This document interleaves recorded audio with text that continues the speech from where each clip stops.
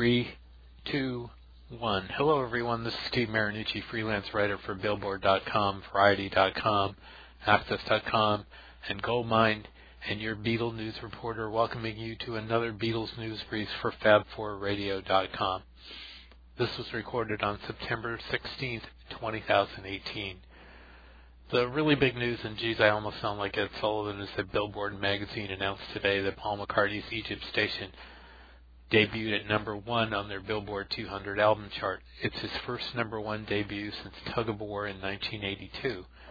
As we reported 2 days ago, it also hit number 1 in Germany and the top 10 in the Netherlands, Norway, the UK, Australia, Sweden, Italy, Ireland, and in 2 different charts in Belgium.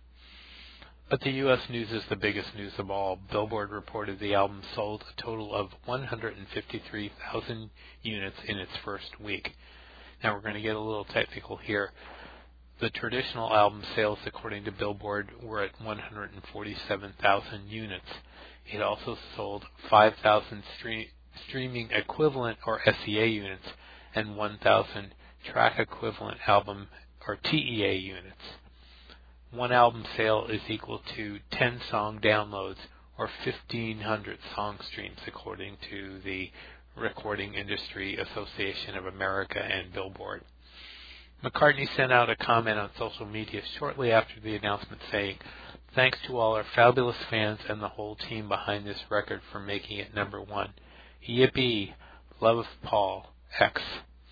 For those looking for an online update, because the online chart still shows Eminem as number 1, Billboard says that version will be updated on Tuesday.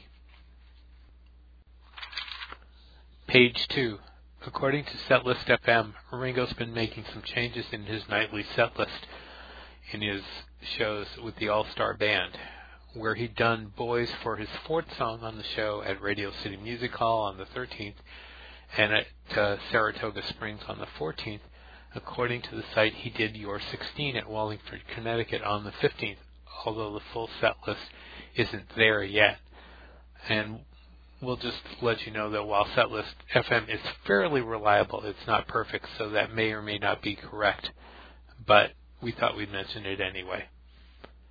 George Harrison news is really rare these days, but we posted a beautiful account yesterday of a fan's visit to some places he loved in the UK, including Bhaktivedanta Manor and the George Harrison Garden, what's now called the George Harrison Garden.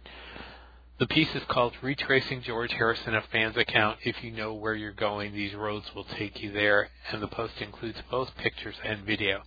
You can find it on our Beatles News Insider blog at http://BeatlesHeadlines.blogspot.com. Our thanks to Olivia Ann Morris Fuchs for sending us the pictures and videos and allowing us to use them.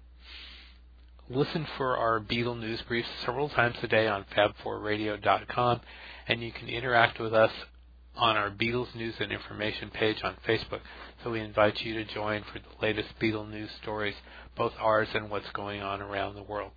Thanks for listening and have a wonderful day.